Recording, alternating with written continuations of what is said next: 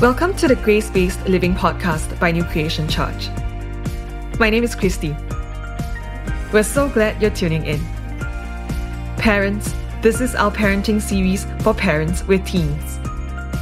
Be blessed and empowered by Pastor Matthews and his guest speakers as they share real-life experiences and practical handles on parenting and raising teens. And we're back on with Pastor Matthews and Miriam for this episode of our Grace-Based Living Podcast. Hi, Pastor. Hi, Miriam. Hi, guys. Hello. Hi, Christy. Hi. We last spoke about L, which stands for listen in the LEAP approach. And listening to our children isn't difficult when we see our own daddy God leading into us, constantly moving towards us in love. It is really from this place of belovedness that we are empowered to leap into love our children. Now, this leads us to the next letter in LEAP, which is E. Now, E stands for empathize. This is not an unfamiliar term to all of us, but what does it really look like to different people? And how does it bring us from conversations where we're merely skimming the surface to real and deep conversations where our children share what's truly troubling them in their hearts? Pastor Matthews, what does empathy look like to you? Well, thanks, Christy. I'm just been so looking forward to this particular podcast because it speaks so much to parenting. It speaks into my own life as well. Yeah. And I don't know about you parents, but I love a little bit of empathy, right? Don't you? When you're feeling down, you just want somebody to come alongside and say, "Oh, I'm sorry. Are you feeling this way?" And, you just feel so loved. Is that what it is? Yes. And so if I wanted to, use another term for the word L, listen is good, but love is also great, right? Yeah. You can only listen out of love, right? Because, that really makes listening all the more impactful. And likewise with empathy, I think you can only empathize out of love again. Is that right? And I know we love our kids. I know I do love my kids. And parents, I know you love your kids. And sometimes you don't know what to do to make it better. And I know you want to make it better. And that's why you're even listening into this podcast. So really appreciate you for that. Let me just go into that question you just asked. Empathy, what does that mean to me? And how does it look like? So I'm going to say this. Empathy has much to do with listening. So again, it's a tie-up to what we've already been doing in the last two podcasts. And I just want to say that it's just a follow-through on this as well. Empathy has got to do with listening. And it's interesting, Jesus said in Luke 8, verse 18, he says, "Take heed, not what you hear, but how you hear." I thought this is such a powerful statement that Jesus made. It is listening with your heart. It's not what you hear. I know your kids can tend to go on and say a lot of things, but as parents, it's how you hear it. And then the response is how you respond. Yeah. It's listening with the heart, I really feel empathy is. Empathy is different from sympathy, right? Because some people think, I think empathy is, I'm just sympathizing with my kids. I just feel sorry. But that's not what empathy is. Empathy is to put yourself in your child's shoes, to feel with the person. It is deeper than sympathy where we only feel for the person. We can sympathize with someone. When you empathize, you're saying, I feel what you feel because I have been through it myself. I understand what you're saying and how you're coming from and what you're saying. And I love that. So empathy really underscores love for the person. And empathy always tends to result in empowering the person. The result of empathy is always an empowerment of the individual. Is that right? Example in Hebrews 4:15, for example, Jesus, in the Bible, we all know this. Jesus is our high priest. And the Bible says he has compassion for us, right? I love the verse of scripture because I always tend to run to it every time I feel that, I feel a sense of a tinge of condemnation or tinge of something I've done wrong. And I've always had this ability to run to Jesus because the Bible says he's my high priest and he can be touched. He can sympathize with my weakness, the Bible says, and he can be touched by the feelings of my infirmities. Literally, it says here that he had compassion, Hebrews 4:15, that he sympathizes with our weakness and that he was tempted as we are. I feel so encouraged when I hear that he knows what I feel. He knows what I've gone through. He has gone through what I've gone through. That's empathy, right? And the Bible says, yet without sin. I love that because the response to our empathetic high priest is that we come boldly. That's the next verse. Therefore, come boldly through the throne of grace, right? You notice there? There's empowerment right there. The minute you receive empathy for someone, you feel like running straight to the person's arms. You feel like sharing your heart out. You feel like crying your eyeballs out. You feel like wanting to hug the individual. That's what empathy does, right? Empathy makes the listener feel empowered when empathy is shared. So I just wanted to start off by saying that, and to empathize well, we need to understand, many times the kids are going through different moments and seasons in their life. But we want to see them in their now moments. Sometimes parents, I just want to say that we need to live in their world, in their reality. I know that, sometimes we tend to enforce our past. I had this conversation, I remember, with my kids recently, and we were talking about allowances in school. And I remembered many years ago, my own father, he has gone to be with the Lord, but when we were having our conversations when I was younger, my father used to tell me, I walk 12 miles to school and back every single day. I'm like, okay, Dad, fantastic, Dad. How does that help me today? It doesn't, right? So, but then he was trying to tell me a point because, money was difficult and we were growing up with not so much money. And so he was trying to tell me things. And interestingly, I caught on that and I was telling my son, do you know when I went to school, my father gave me 50 cents a day, just 50 cents a day. And in that 50 cents, 20 cents was my noodles, 10 cents was the drink. I could still save 10 cents, and which I saved, and I saved enough to buy the things I wanted to buy. And then my wife turns around to me and says, what good is that to the kids right now? Okay. I was not being empathetic, right? Of course I was not being empathetic, but I was doing what I learned my father do. Yeah. But, we're trying to enforce our own past. It doesn't work. We need to live in their present. So good. We need to live in their reality. We need to live in their worldviews, right? And we shouldn't be sharing our tribulations and sufferings and needs. And if you have it, please share it with the Lord. Please, parents, cast your cares on the Lord, for He cares for you. Amen. I love that. Amen. We need to see them as young adults, right? I think that's what empathy means as well to us today. Just to answer that question, Christy, our kids tend to be all grown up on the outside. Yeah. But interestingly, they are little children on the inside still. They still have their fears. They may be all grown up tall. Some may be even taller than you. They're just shooting up to the ceiling. And they have their insecurities, their fears. They are living in an adult world. This is a brand new expedition for them. They need your help. They are still crying for your guidance. They're still asking for help. They may not ask it so readily, but inside the cry of their heart is, help me, please.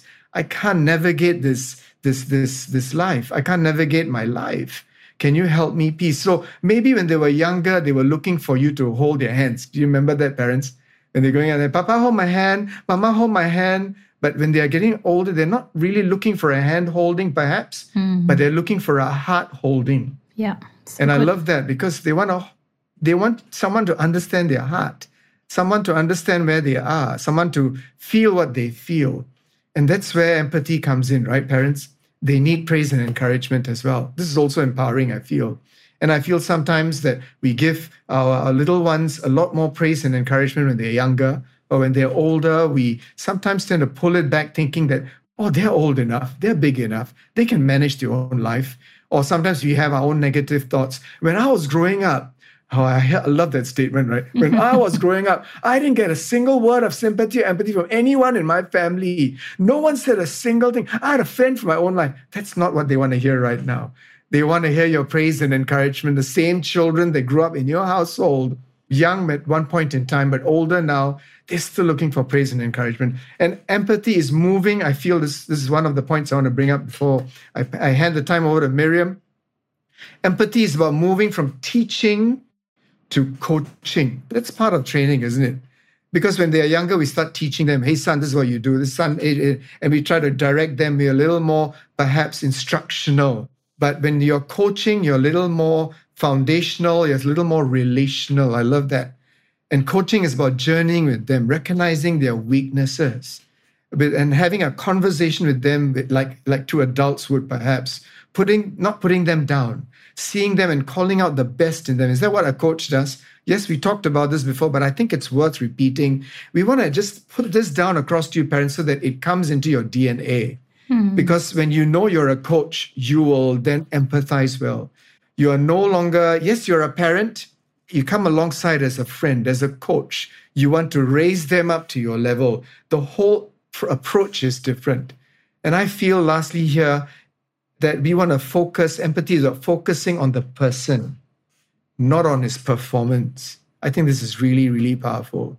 It's about knowing the child that you have, a child that God has given you and gifted you with, and focusing on the individual, because the performance, the actions can change. They can be right one day, wrong the next. But we should not judge our children by their performance, but their person. They are given to us as a person. And this is one of the core truths in grace-based parenting. And if you understand that, I really believe our children will grow up secure and empathy will run in our house. Amen. Amen. Amen. That's so good, Pastor. So good. For me, empathy, I think the only way I know how to describe it is coming alongside someone in their pain and challenge. So it's more of the coming alongside, not to fix or anything, but really to come alongside. So just for fun, I thought I would share a story from my own life. So there was once I was sharing, and I felt so nervous.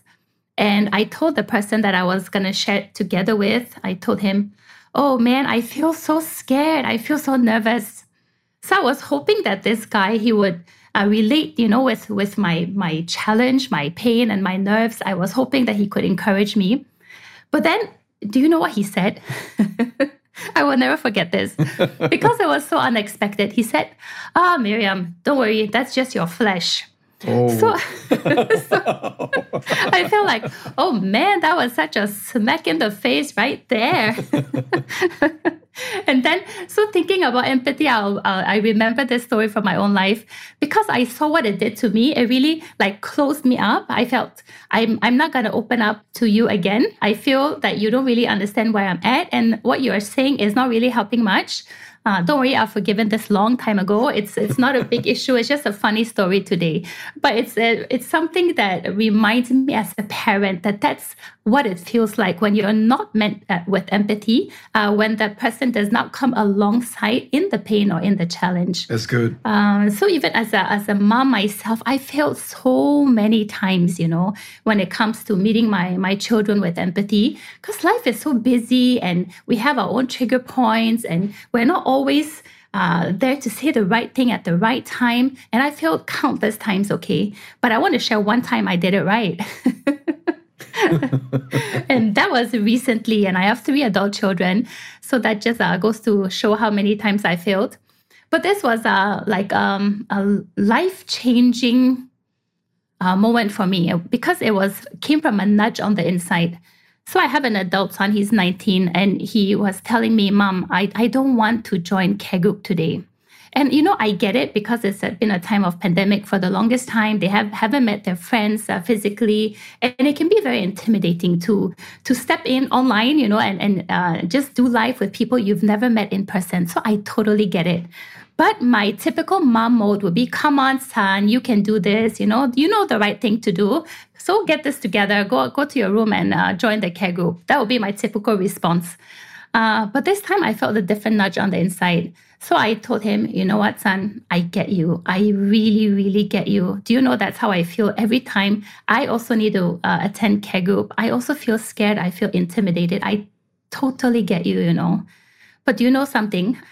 When I still join care group, I walk away from care group feeling so blessed. And I've come to realize that I need care group so much. I need community and I need those friends around me. So I just want to encourage you, you're not alone in feeling this way, but when you still go ahead and do it, you are going to walk away blessed. And then I just left it at that. And do you know what? He joined care group. Wow. Wow. Yeah, so I felt like I learned something new. Like we don't have to always tell them what to do and teach them and fix the problem. But really like what you just mentioned, Pastor, to coach and to train and to come alongside with empathy. And what I saw with the previous story that I just shared, it shut me down, right? And like I close up. I don't want to share anything. But after this incident with my son, he's come so many times after that, to share with me personal things and to ask me personal questions and to open up about his life. Because now he saw a different approach in his mom. So I really thank God, as parents, we really need the Lord to guide us and to teach us. And may we also respond to that nudge on the inside to flow with the Holy Spirit and meet our kids with the same love that He meets us with. Wow, amen. I love it. I really love all the personal examples that you guys are sharing. Empathy is really about empowering people. It builds relationships. It's just simply about stepping into people's shoes, right? To see the world from their perspective, from their lenses, and to acknowledge them, acknowledge their emotions, their thoughts. It may not mean agreeing with them. But I think I really like what you guys are saying about, in your own personal examples. It doesn't mean agreeing with the person and everything that they're feeling, but it's simply telling them that, hey, you are not alone. Your feelings are your feelings. They are real. They're legit. Yes. And I'm here with you. I'm here with you. I don't need you to get somewhere with me, but I'm here with you. And that's so good, right? But can we talk about some of the things that, perhaps we do pretty often, that can trigger a loss of empathy? Yeah, how can we kind of sidestep them and move towards showing our children even more empathy? Wow. Thanks, Chrissy. That's good. You're right. How do we learn to show our kids more empathy, right? Because that's what they really need to hear from us. I think one of the things we want to do is, parents, sometimes I think we're always on a war footing with our kids. Okay, maybe it's not you, it's me. Maybe it's my me house. Too. Okay, my house is a little crowded with 4 kids. So it's me. Let me just confess, it's me. Sometimes, I'm always watching out. I'm the bad cop, I'm trying to establish the rule and regimen in the house, like pick up your things, do that. Where's the cup on the table? That, I don't know. I don't know whether I'm the only parent who does that. No, you're not the only one. Because, I just want to make sure everything is in their proper places. And, sometimes when we say the wrong things at the wrong time, it's almost like we are always known to our kids as a warmonger. I don't know how else to put this, Oh, daddy, he's always angry. Mommy, she's always nagging. I come back home, this is what I see. Daddy, angry. Mommy, always nagging. Always telling me what I'm always not doing. Always telling me what I'm messing up with. I'm trying to say this kind of things. So I think one of the things you want to do is to learn how to pick our battles and not fight wars all the time in the house. So the question would be, so what battles are good battles to pick, and what are the things we don't want to touch? Sometimes you just want to leave it. It's okay if the house is dirty for a bit. It's okay the room is not really cleaned up all at once. It's okay the cup is still there. Yeah, we'll tell them, they will do it. But what are the battles that I think we can launch into? But again, if you want to launch into this, please approach this with great discernment. Please pray in the Holy Spirit. Yes. Please be led by the Holy Spirit when you're going into this. But I think some of the good battles that you want to touch on is honesty, I feel that this is one of the things I do in my house. And I value honesty. And so when I find honesty is broken, I would address the issue. I find respect is broken, I find I would address the issue. Because for me, honesty and respect is critical.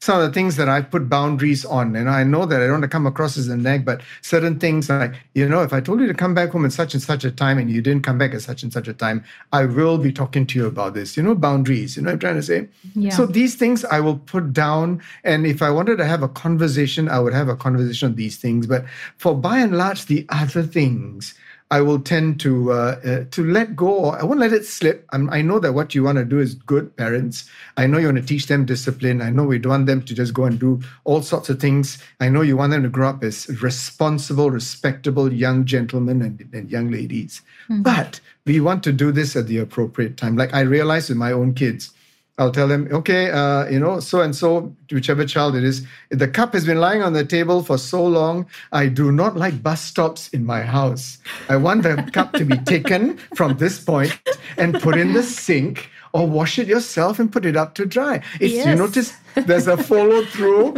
but you know how it happens in the house with teenagers? Sometimes there are bus stops, clothes are bus stopped here, another bus stop there, and before they end up in the washing machine, what I'm trying to say? Yes. So I could pick on those things and go really crazy about it. But sometimes I would say it and then the child will come back, but Dad, I heard you say it before already. But it's never done at your time, right? How many of your kids do it at your time? Never do it. But they'll say, I heard it, but but having said that, they will get to do it. But these are the wars I don't want to fight. I want to fight, I want to pick the right battles. Is that right?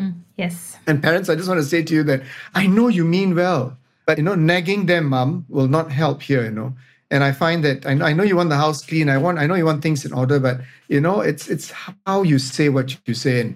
And dads, I don't know how many times I've heard this, from a teenager. My dad is always angry. My dad's responses are so angry. It breaks my heart when I hear this, But a dad should be the loving, kind leader figure in the house. A dad should be the one setting the principles in the house in a loving, kind, daddy God kind of manner. But the way that sometimes I hear this is, Daddy's always angry. Mommy is always nagging. So I just want to say that these are some of the things that really don't help us empathize with our children. I think, again, coming back to what I said earlier, coaching them is not about being instructional and finger pointing all the time. It's coming alongside them and knowing when they are tired, knowing when they are sleepy, knowing when they've got a lot of work that they are doing, homework, for example, knowing that they are not in a great place because they just had a fight with their friend, knowing that something really bad took place, during coaching or while they are playing a game and they didn't feel validated, their insecurities, and knowing this and flowing with them, that's empathy, right? So for that to happen, we need to have conversations. And that's why listening, which is the very first part of LEAP, is so important. And kids have insecurities, right, parents? Come on, parents, you have insecurities. I have insecurities. Sometimes we have insecurities about our work. Sometimes we have insecurities about certain things our boss may have said. And then we think that these are more important because we bring home the big bucks, maybe. I don't know. And the kids don't. They're just going there. And sometimes we tend to downplay their issues, but their issues is just as important to them as your issues, parents, are to you, right? And so, they would have their insecurities and fears as well. And sometimes they're trying to get that across, but it tends to get hidden. They don't want to share it because it's not cool or kosher to share it. I'm a big boy now. I'm a young lady. I'm not going to share this. And sometimes they wish beyond all wishes. Maybe they pray, maybe I hope my parents would see this and address this with me or ask the right questions so that I can just sort of share it with them, perhaps. You know what I mean? And sometimes I feel that this is how our kids are. Or sometimes when we talk, we tend to judge them for their past mistakes. I have done this before many times. Or you always tend to do this, right? Always end up bringing up a past issue or always judging them on the same issues. Or perhaps we sometimes, we are looking at our own mistakes and the things we have done in our past. And because we don't want it to be repeated in our children, we sometimes come hard on our children, right? Yeah. I've done that as well. We see things and we don't want them to go down the same path we've gone down. And so we tend to be hard on them, thinking that the hardness, the instruction would help. But that's not how we work, right? Yeah. I think if somebody came alongside and just spoke to us and was kind to us and empathetic to our situation, perhaps maybe that we will listen a little bit more. And again, parents, I just want to say that all of us go to church and we know the scriptures very well. So please, do not share scriptures or, come out with a line of scripture that you knew that you memorized very well. And you said, okay, I'm going to share this now, thus says the Lord. No, don't go down that path again. I realize with my kids, every time I open up and we share scriptures or I say, do you know what the Bible says? And it comes across as teaching them or instructional, they'll tend to switch off. Yeah. But when I come to them, vulnerable, many times in a very secular point of view, but I quietly slip in the scriptures. And just recently, 2 days ago, we had a discussion with my third son. He's about 19 years old. And we were talking about, how, Jesus never did any ministry at night. He always did ministry in the daytime. There's a night, the reason for night is God prepared night for rest. And my wife came in and she said, you notice there's nothing in the scripture that talks about ministry at night. And my son just launched onto a full tirade, 19 years old. He said, no, that's not true. Oh, we can always do different things at night. Come on, Mom, which day and age do you live in? Mom, come on, that's Jesus' day. This is different. And he went into a full-blown attack because a scripture was used. And then I just sort of winked at my wife and I said, okay, let's just stop it there. I let it settle for a while. I did not say anything. And I says, son, do you realize that there are so many more vices that take place at night than in the daytime? You know what I mean? Drug deals happen at night, don't you think so? in the cover of darkness, there are many things that happen. You notice? That's why perhaps there's safety in not doing the things that you want to do at night. But I know it can happen in the daytime as well, and immediately he shut down. He just says, that's right. Yep, I agree with that. Okay. And I felt that really was another instruction moment to me as a parent, that I needed to empathize. I needed to come down as a coach to see things the way he sees it, to live in his reality, to live in his now world, and to address his now world, not using my own previous standards, my own past understandings, my own past insecurities, but coming together and talking with them and talking about talk, right? Teens don't talk when you want to talk to them. They talk when they want to talk to you. They set the rules. They set the time. They set the moments. Yep. We are supposed to be listening and hearing. And many times I feel I'm coming back from work, for example, and I'm tired. I'm just so frustrated. Things were happening. There's so many things I was dealing with, and I'm coming back home. And the last thing I want to address or talk to is to listen to my son or listen to my daughter or listen to them go on and say something that they want to say. And so what, sometimes I would tend to do, I'll just sit in the car and I'll just pray and I say, Lord, I'm going back home, Lord. There's going to be another episode or whatever is going to happen in the home, Lord. Lord, just prepare my heart, Lord. I just want to give whatever it is that happened in the day over my work into your hands. And I just want to come back and I just want to be there for my children. And I want to be there. If they want to talk, I want to be there to listen. Just refresh me, Lord. And so that those moments where your own tank is empty, I just want to get refreshed from the Lord, just sitting in the car before even stepping out of my car and going up to the flat and just seeing the kids. And, I think these are some of the things you want to do because, those moments that we have with our kids are very small and very narrow moments. And we want to just dive into those moments so that when they talk, we are there to listen, not respond in frustration, not respond in anger, not respond and to start another war.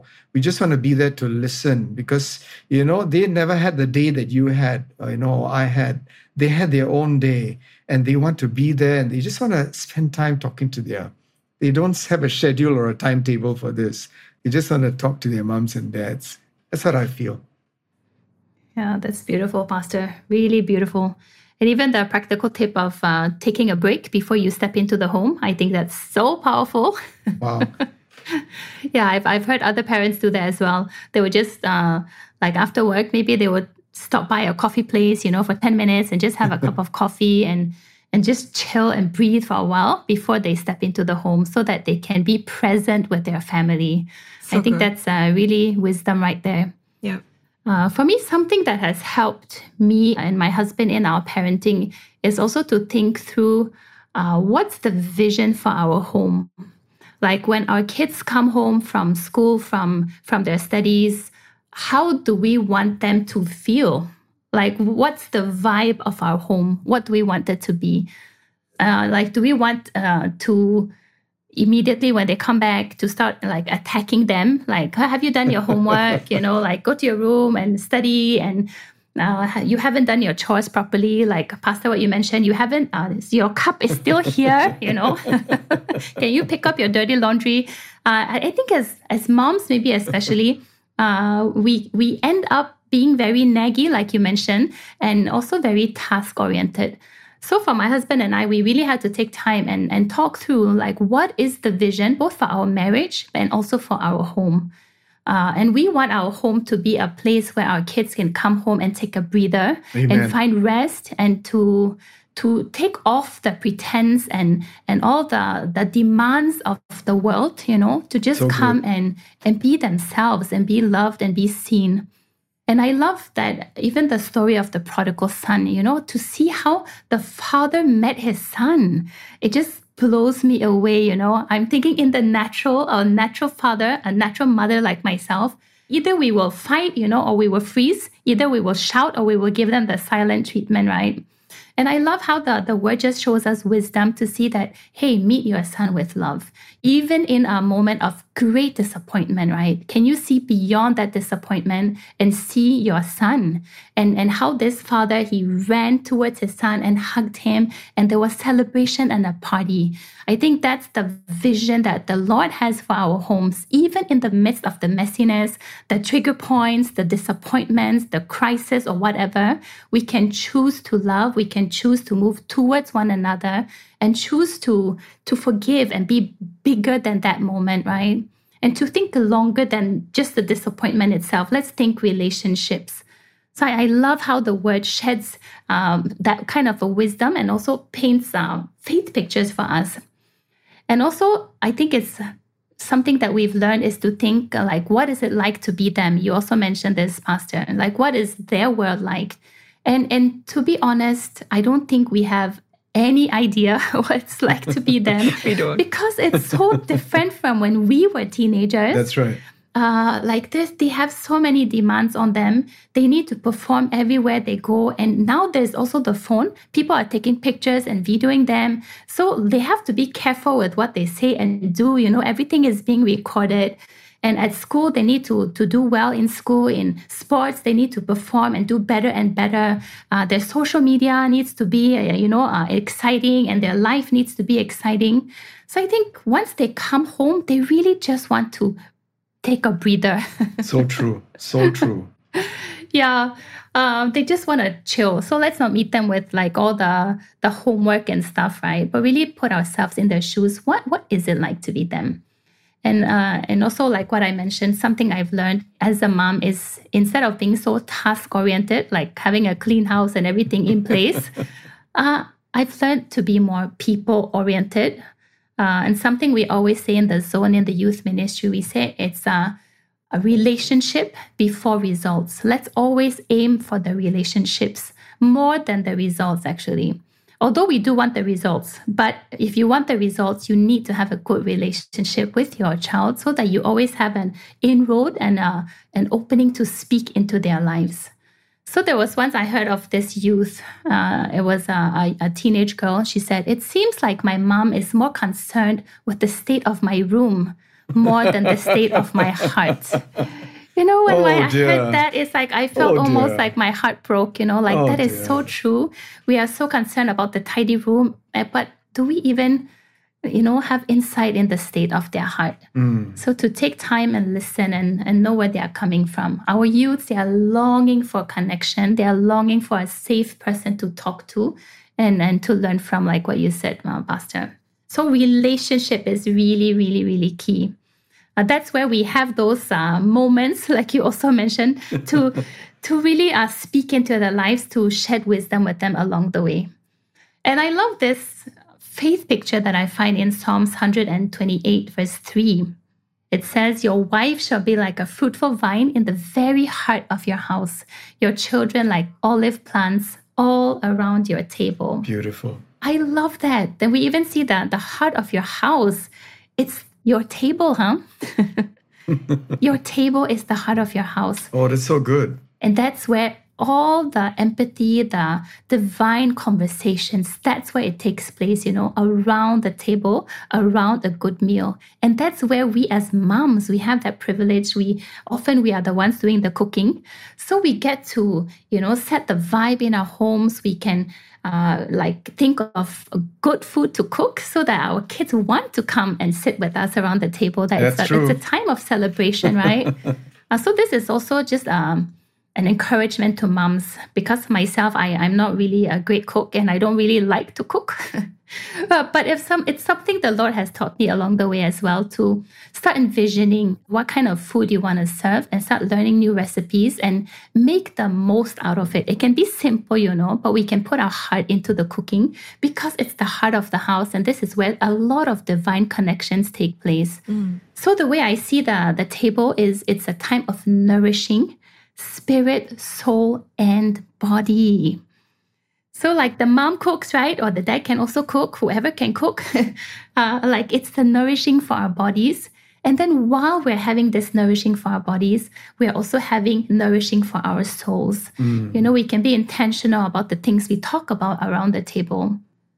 We can talk, we can share personal things, we can share our personal concerns. We can even ask them, can you all pray for me? Like, I'm going through something difficult right now.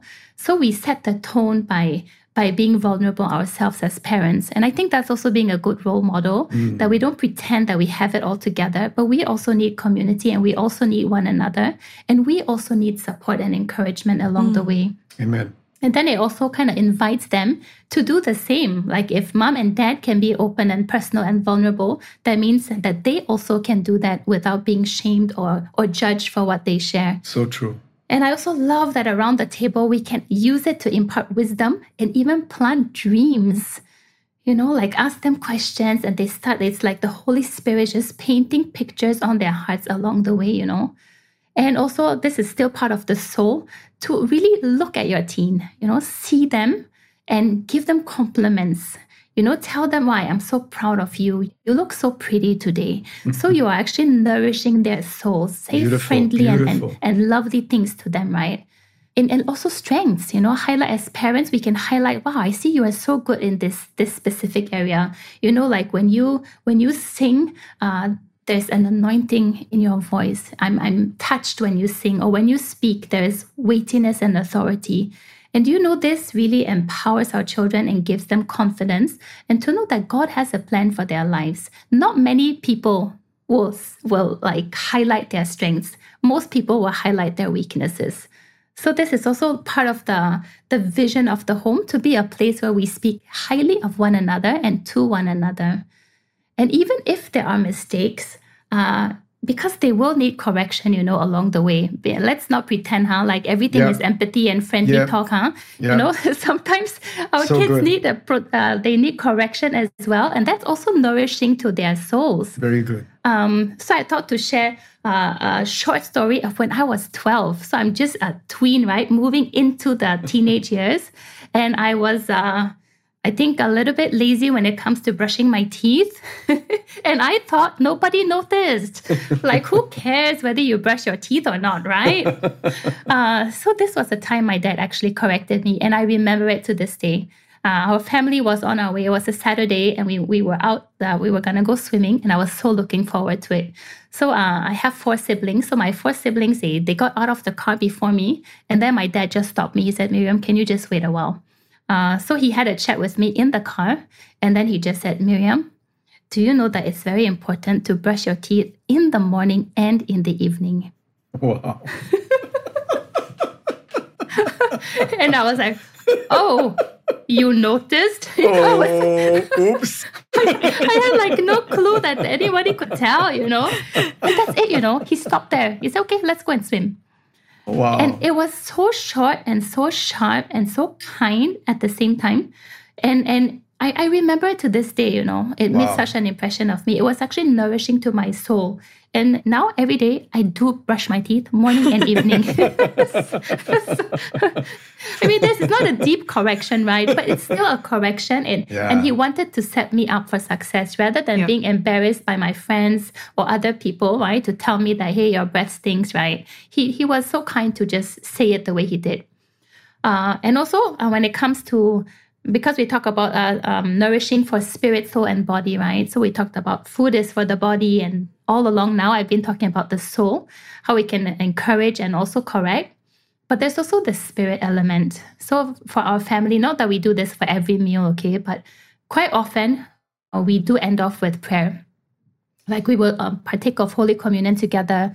And if somebody is going through a tough time, we just, hey, let's pray about this. Like if you're going to a doctor's appointment or you have an exam or something that you're worried about, let's just bring this to the Lord together as a family. Amen. So that there is really nourishing for spirit, soul, and body.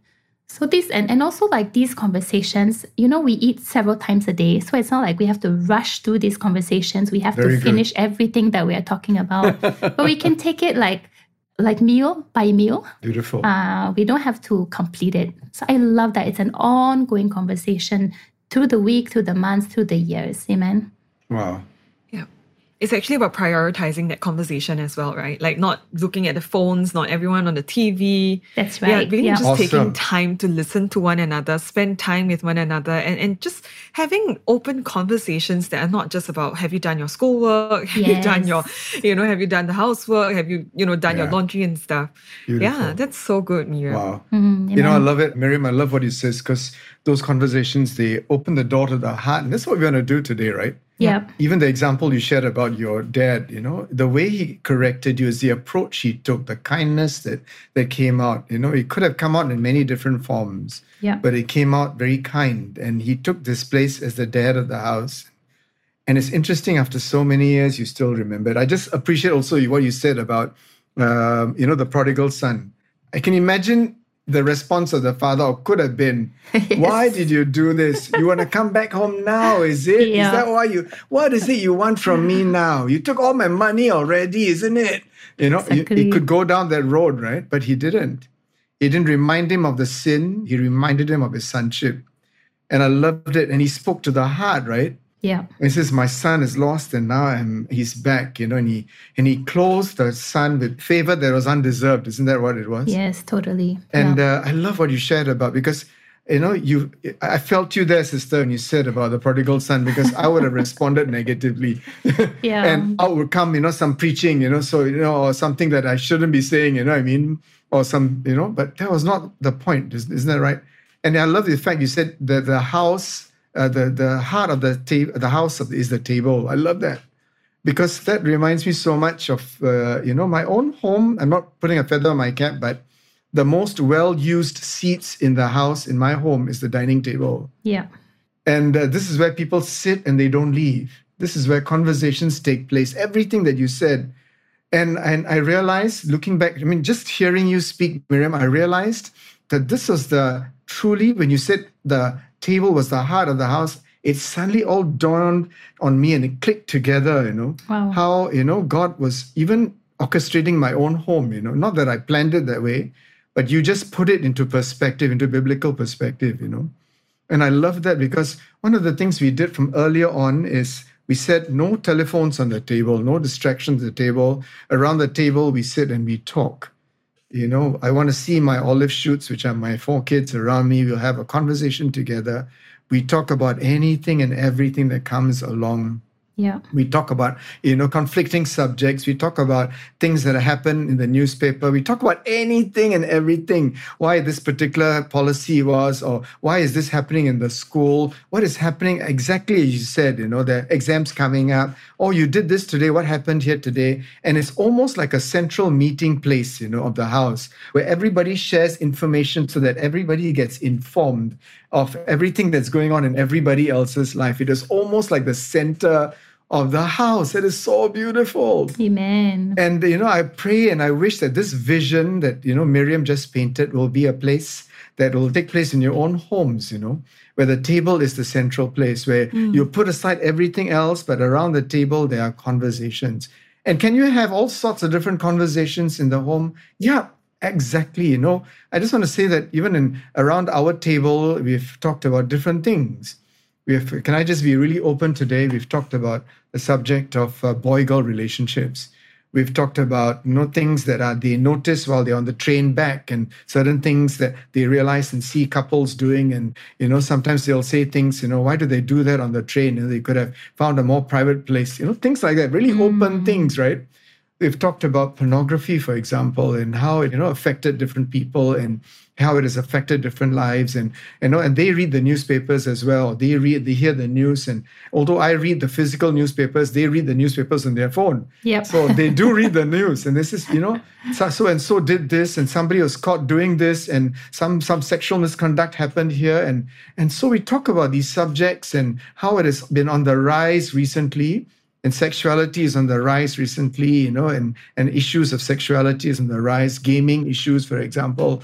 And we talk about their video games. What are the things that are playing? What are good? What are not good? Their mental health. How do they feel? Perhaps they're feeling a little down. All sorts of things are being discussed around the table. And if the conversation is it's a little more private towards one particular child, we will take it out of the table. Yeah, that's and so then good. we'll address it separately. But when it's around the table, when I realize that it is so good that just to have it around the table and so that everybody gets to learn something, even the youngest child gets to learn something, and the conversations are not so high and so into the heavens that nobody below the age of 12 can understand. We try to keep it simple. We try to keep it so that everybody understands the least common denominator, right? The lowest child, the smallest child can understand. And I found that many times they will raise up very conflicting and challenging statements. Yeah. Sometimes I'll say something and about a number of different topics, and then they'll come across very strong and they'll almost like they're challenging me, But I need to understand at that point in time, Miriam, you said that just now, we need to be really secure in the Lord. We need to be very secure in our own tank that's filled with the love of God and not react. Yeah. And I find that sometimes when they're challenging, they're just saying things that they're in their heart. They have got a whole lot of information, more information they have than they have wisdom. And I think parents at that point in time, and I had to remind myself many times, calm down, Matthews. They're not attacking you. They're not attacking mommy. They are just, they have got a very strong opinion. They're very passionate about certain things, especially about their peers, about their own little things that their peers do, which is okay. TikTok is fantastic, Well, I don't think so. And I'm moving right along, But I need to go there and through the conversations and act or pretend that I know exactly what you're talking about, I mean? Yeah, although I don't watch TikTok, so I won't know. And they're talking about these different things, and I need to be calm and not shut it down. What TikTok? No more TikTok in this house. Okay, no, this sort of stuff will really destroy them. So I'm trying to understand where they are and flow through, right? And I love the fact that that they have a lot of information coming from the outside. Yeah, they don't know how to process this information, and they are looking for direction to process the information. They don't have wisdom. They have a lot of information. They have a lot of knowledge. But what they want from the mums and dads is wisdom, right? Yeah. And I just, sometimes those calm conversations when we talk about anything without feeling offended, without feeling conflicted, without getting angry, without feeling that it's a direct attack on you, your person, your parenthood, without having, a sense of security, mums and dads. Yeah. I think if we can have that and impart that to the kids, there'll be beautiful conversations around the table, I think. Is that right? It's also part of empathy, parents, if you're listening to this. The Bible talks about this. The Bible says in Ephesians chapter 6, it says, fathers, do not provoke your children to wrath or to anger, but bring them up in the training and admonition of the Lord. I love the word training there because it ties in with something that's in Proverbs 22, which I'll share a little bit. And again, in Colossians 3, verse 21, it says, fathers, do not provoke your children lest they become discouraged. I find in these two verses very key indicators of empathy. Because sometimes, if we don't empathize with our children, we tend to provoke them. We may not want to do that, but unintentionally we end up doing it. Because we're not reading their hearts. We're not feeling what they feel. We apply our agenda and we apply our sense of right and wrong. We apply our divine orders. And in this way, whether we know it or not, we are provoking them. They're getting angry. They feel that they're not being understood. But the Bible says we should not provoke them, neither should we discourage them. And that's what we want to pick up here today. And I think that's a strong point for empathy. And so how do we not discourage our teens? How do we come alongside them and train them? I love the Bible says, the Bible calls us yoking. The Bible says that we are yoked with Christ, right? And I have this beautiful picture of the Lord Jesus that he's not there scolding us at all times. Although I think sometimes we deserve the scolding, at least I do. But he comes alongside and he challenges us. He encourages us. He's that voice, Miriam, that you said that is your dad. In a quiet, calm tone. I'm sharing this with you because I think this is good for you, my precious daughter. I see that in the way the Lord speaks to us. There's a whole lot of kindness. There's calmness. There's a whole lot of love that comes out. There's empathy that is backing the whole thing. There's wisdom that comes out. And the Bible says in Proverbs chapter 1, verse 4, Proverbs 1 starts by saying that wisdom is the principal thing. And what is the purpose of wisdom? Wisdom that comes from the parents is to give prudence to the simple. Hey, those are your young lads, your teenagers. They give knowledge to the young men. They give discretion to the young men. And where does this wisdom come from again? This wisdom comes from the parents. This wisdom is the ability for the kids to understand and apply the knowledge they have, to see where God fits in this big plan that they have, to see, the grander scheme of things, And they need to get this wisdom from the Lord. And the parents are the ones that imparts this wisdom. So good. Is that right? So I think, when we can teach them responsibility, we don't treat them as a young kid, but we treat them as fully mature adults. And that's why I want to come to this point about Proverbs 22, verse 6. And Pastor Prince has shared this many times. And he says, train up a child in the way he should go. And when he's old, he will not depart from it. And I love the word. The word child there in the Hebrew is the word na'ar. Na'ar is a word for a young lad, a teenager. It's not a child like baby. It's a young person, a young lad. Wow. And I really believe that the way to do it is to train up the child. We talked about this, right? Fathers, do not provoke your children, but bring them up in the training and admonition of the Lord. Training up a child is to put good words in their mouth. And we've heard this in church being preached, and I love it. It's to train their mouth by putting good things into their mouth. Is that right? Teaching them the word. Teaching them, and wisdom comes from the word, right? Giving them a taste for spiritual things. Imparting some spirituality in their conversation, telling them that, hey, this is what I saw in the scripture. I read something today. It was so good today, and your kids are open vessels, right? Their radars are open, they're wide, and they're listening to you. I thought this is so good. And you shared something spiritual. You shared a taste for the word. You shared a miracle that happened to you that day around the dining table.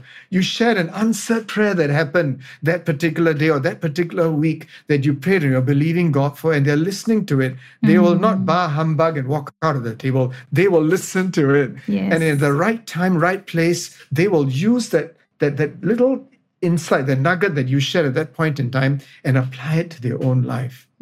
So good. And this is where we come to, even Proverbs 31. We are, I just want to end off there at this point in time. It says Solomon's mother, and we know it's Bathsheba. Solomon's mother called Solomon Lemuel in Proverbs 21.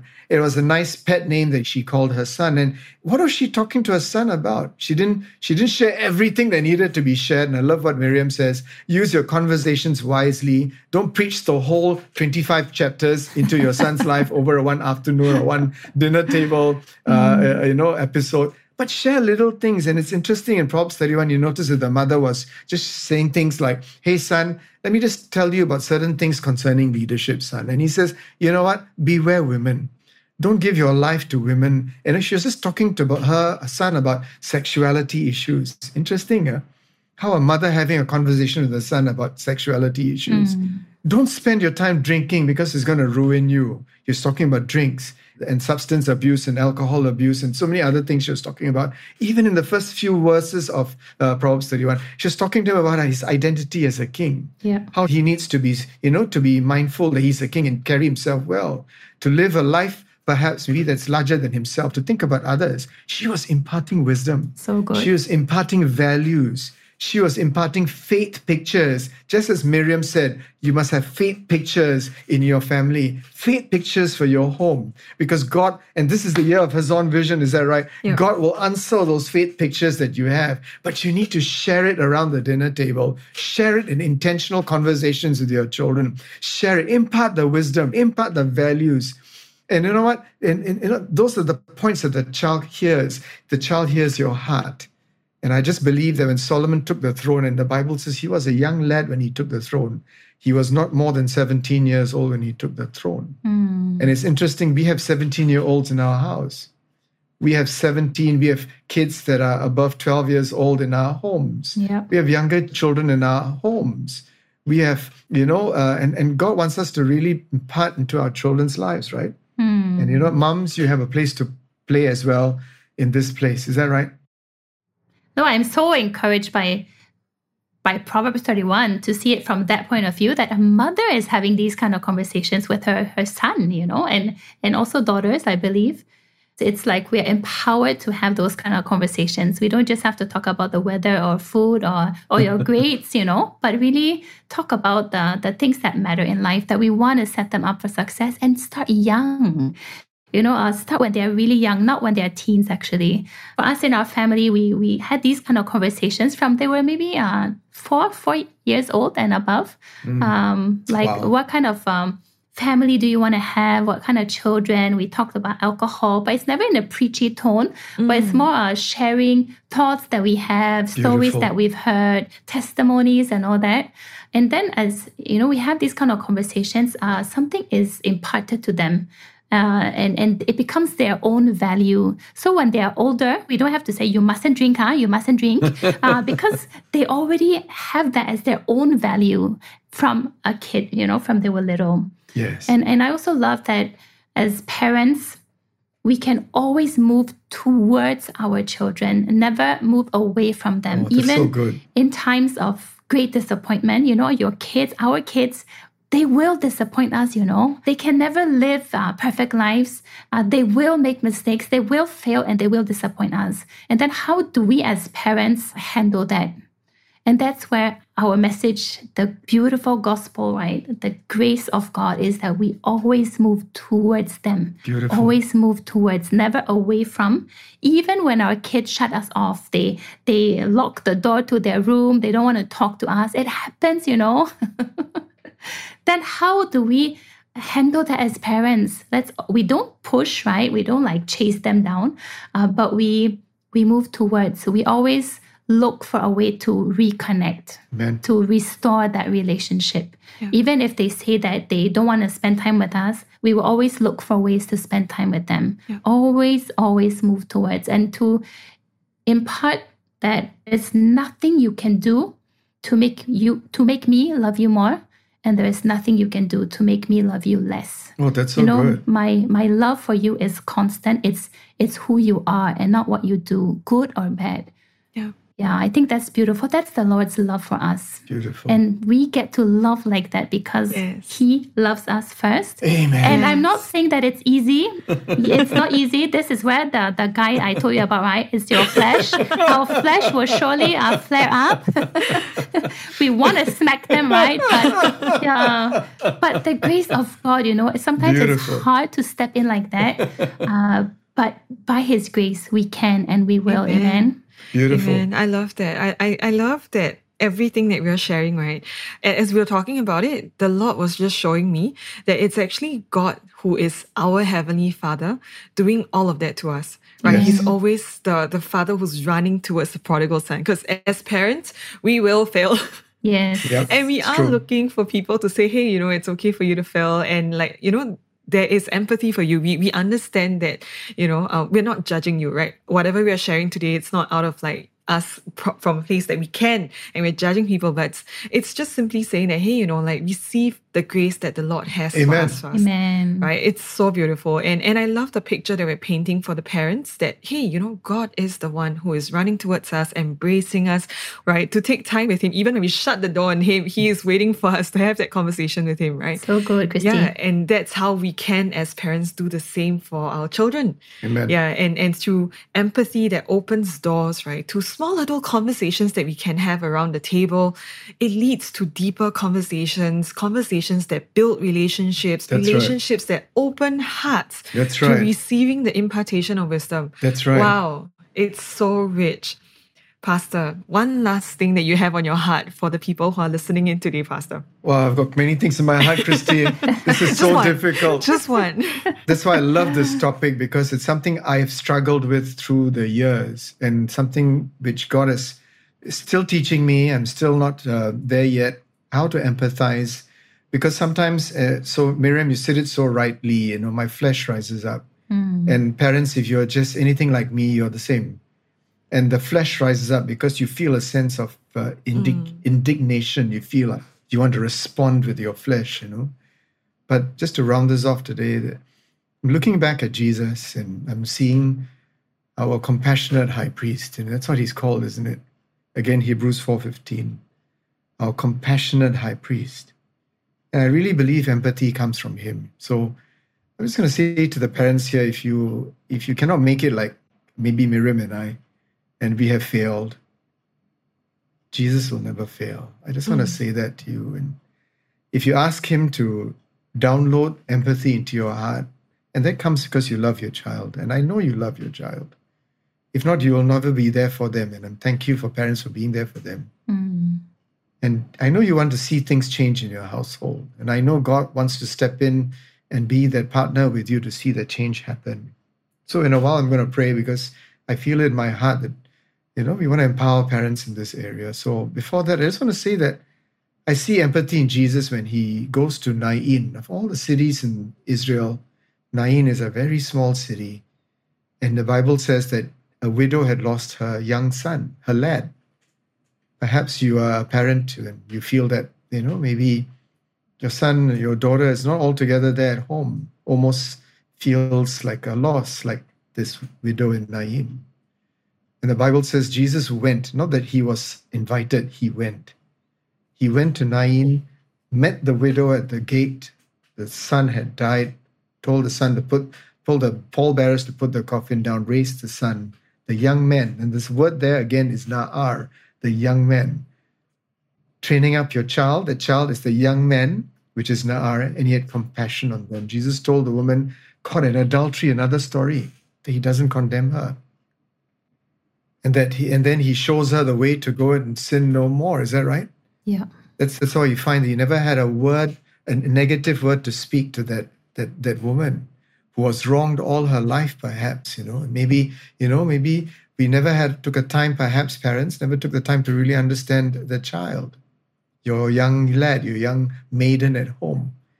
And the child has been trying to say things, and maybe the child is caught up in a web, in a world that he or she cannot get out of, like the woman who was caught in adultery, couldn't get out of that web. And then here comes Jesus, did not give her condemnation, encouraged her, embraced her, and treated her like another individual, gave her respect, honored her, and things changed, is that right? Like what we've been saying all along today, empathy always brings empowerment. And you see this in these two stories. The Bible also says that, Jesus in Matthew 9, verse 36, he was moved with compassion when he saw the crowds. And again, I want to remind you that empathy, that compassion comes from the Lord Jesus Christ. And I pray that parents, we will see our children as sheep with no shepherd. Parents, you are the shepherd figures in their lives. Our children can fail and they will fail. And God didn't call us to be a judge or a lawgiver. God called us to be a parent, a shepherd in our homes. Moms, dads, you share the same responsibility. God told us to show them no condemnation. God told us to show them love. And if you feel that your love tank is no longer full, only God can fill that love tank right up. Is that right, parents? Yeah. And and when the love tank is full, I promise you the empathy will flow, because empathy comes out of love. Is that right? And I know you love your kids. And so I just want to end off with Romans 8, verse 8, chapter 8, verse 31. It says, therefore, there is now no condemnation to those who are in Christ Jesus. Is that right? Maybe, things are not so fantastic at home for you today. Or maybe, you have a difficult teen or teens in your home today, and you're just wondering how to set things right. I want to say that the same way you don't heap condemnation on your children, God does not heap condemnation on you first. Amen. He does not heap condemnation on us at all. And I just want to remind you, parents, that when you step into this space, I want you to come back to know that you're righteous in Christ, that when you partake of the Holy Communion, you really partake the blood with knowledge, knowing that the blood of Jesus has washed you and made you whiter than snow, that you are the righteousness of God in Christ, that God doesn't condemn you for your failures, but, in the same way, we will not hold it against our own children. But it starts with us first, right, parents? We model for our children, right? And the thing is, condemnation can be sneaky, right? The minute condemnation comes in, you know what comes in first? Anger, insecurity, frustration. But that's not where God wants to take us. God wants to remove that condemnation from us. And you know what? He did that at the cross of Calvary 2,000 years ago. But we need to remind ourselves there is therefore now no condemnation, because God doesn't condemn you. And the minute condemnation comes in, parents, you'll tend to be angry with yourself. You'll be angry with the people around you. And you know what? All the things that you want to do, this doesn't happen. God wants you to remember that He does not see sin in you, because He has washed you. He has cleansed you. Get up and continue to live a beautiful life in the Lord, and let your children be around you like olive shoots. Amen. Around your table. So I just want to pray at this point in time. If you just join your faiths with me, join your heart with me, let's just pray. Father, I just thank you for this podcast. I just thank you that, Lord, there's so many things to share, and my heart and Miriam's heart has been so full, Lord, to share these things. Empathy is such a real thing, Lord, and empathy is so needed in our homes, Lord. Many times with the things that are going on around us, the frustrations, Father, many times we engage anger, or we allow the anger to rule in our lives. We allow the frustrations to reign in our homes, but that's not what God wants us to flow in. God wants to flow wants us to flow in love. God wants us to flow in peace. God wants to allow His empathy, His kindness, His compassion to flow into parents. And I pray for each and every parent listening in today, Father. I thank you that what has happened in the past is no more, has been washed by the blood. Mm-hmm. But Father, you're starting new journeys. You're starting new things, new beginnings in every one of these parents' lives. Father, you are releasing, in fact, offloading, unloading, pouring in huge doses of empathy into their lives, compassion, kindness, love, joy, peace. Father, I pray that you change the way homes are right today, Lord. Change it, Father. Change the structure. Change the atmosphere in the homes. Let it be made brand new, because, Lord, you want to do brand new things in the homes. You want to see young men and young ladies, young gentlemen and young maidens in the house grow strong, healthy, responsible, respectable, honorable. That, Lord Jesus, their sons and daughters of righteousness. Their children will take the next lap, will be strong, even stronger than their parents in their faith. Father, we want to see that happen in the days and the weeks to come, Father. Father, change the atmosphere in the house. Let empathy rule in a mighty way, Lord. Father, we pray this, we ask this. Let it happen, Lord. In Jesus' name we pray. Amen. Amen. And amen. Amen. Amen. Amen. Wow, that's so powerful, Pastor. Thank you for praying over all our families. And parents, I just want to encourage us that as we see our Heavenly Father parent us, we will do the same for our children. The Lord empathizes with us, so receive His love, receive His grace, receive His gift of no condemnation, and empathy will come out of the overflow. Then you will see doors open to a whole new world of real and vulnerable conversations with your children. Amen. This week, can we encourage you to deep dive with the Lord and meditate on Romans 8:1. There is therefore now no condemnation to those who are in Christ Jesus, who do not walk according to the flesh, but according to the Spirit. Also, try asking your children to share about something that you did, which made them feel understood and accepted. We pray you'll have such a blessed time with the Lord and your children. Stay tuned to our next episode for even more of L.E.A.P, where we finish off with Ask, Point, and Pray. Thank you so much for listening to this episode of the Grace-Based Living Podcast by New Creation Church. We hope you've enjoyed our deep dive into the practical handles of raising and parenting teens. Do check out the additional resources we've prepared for you in our show notes. Till the next time, be greatly blessed, highly favored, and deeply loved.